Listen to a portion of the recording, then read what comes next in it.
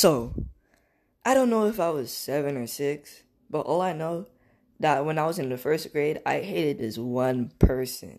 Like, when it comes to boys in the first grade, beef is like really 1 second long. But when it comes to females, man, I just want to beat the... Wait. I mean the ones I don't like. Not the kind ones.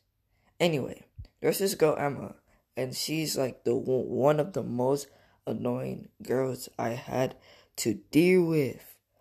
I don't know how we had this beef, but this one was just annoying.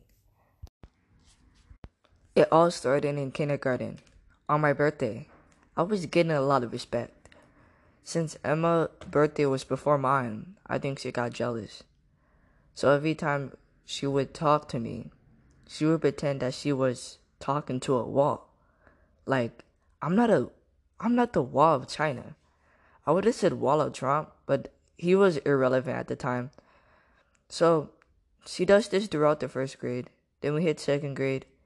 She says that she's sorry for what she done, but I declined the apology.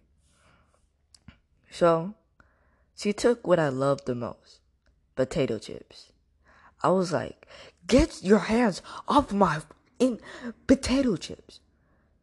Yes, I yelled at her. It ruined my perfect record, and I didn't get the award at the end of the year. So I was like, I hate you now. So we fast forward to this fourth grade. I had a business where I take the blame for someone else for a cost.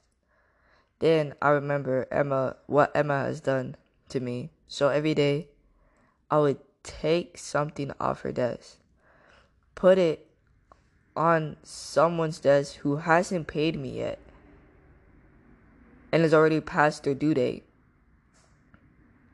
And Emma got so annoyed. Oh, and did I mention her aunt was a teacher, so Emma would get everything her way. But it was a win-win, because people who haven't paid me get punished, and Emma gets annoyed.